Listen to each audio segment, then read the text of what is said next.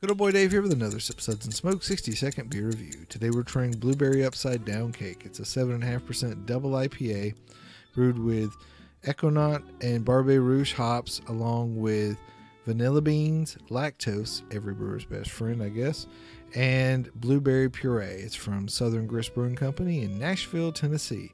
Very fine establishment, does a lot of incredible things. I'm not sure if this is one of them, but it's a pretty tasty beer. I will tell you this, don't drink it cold.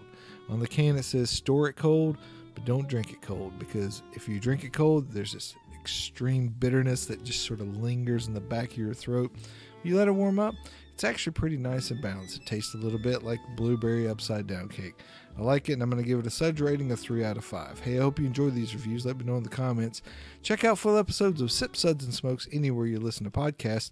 This is good old boy Dave reminding you that anything worth drinking is worth sharing and discussing.